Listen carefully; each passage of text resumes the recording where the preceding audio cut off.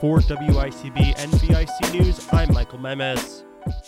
Deb Haaland has been confirmed as Interior Secretary, becoming the first Native American to lead a cabinet agency.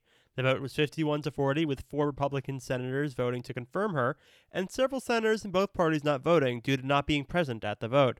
She'll support Joe Biden's focus on moving toward a clean energy future. 2 men have been arrested and charged for assaulting Officer Brian Sicknick, who died during the Capitol riots.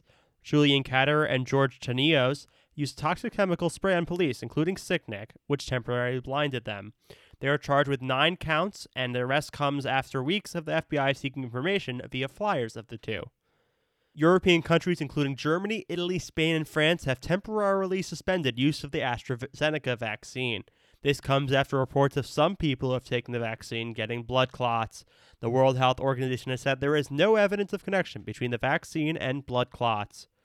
Charlotte Bennett, one of the women who have accused Governor Andrew Cuomo of sexual harassment, spoke with investigators for 4 hours yesterday. One new detail revealed was Cuomo's obsession with hand size due to him having large hands. Additionally, Bennett said that Cuomo asked about her sex life in June, including whether she had been with older men. Cornell Walk will be closed starting today to replace a water main and reinforce water infrastructure. It will be closed to through traffic, but local traffic will be accommodated. The road is expected to be closed until April 15th.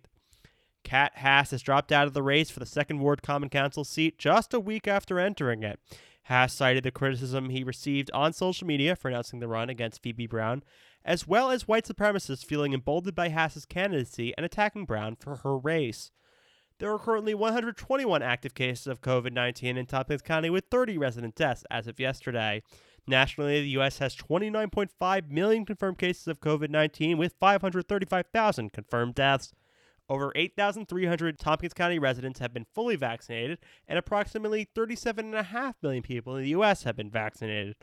For more local news and community stories, tune into Ithaca Now this Sunday night at 7, subscribe to the show on podcast apps, and hear more on wicb.org/news.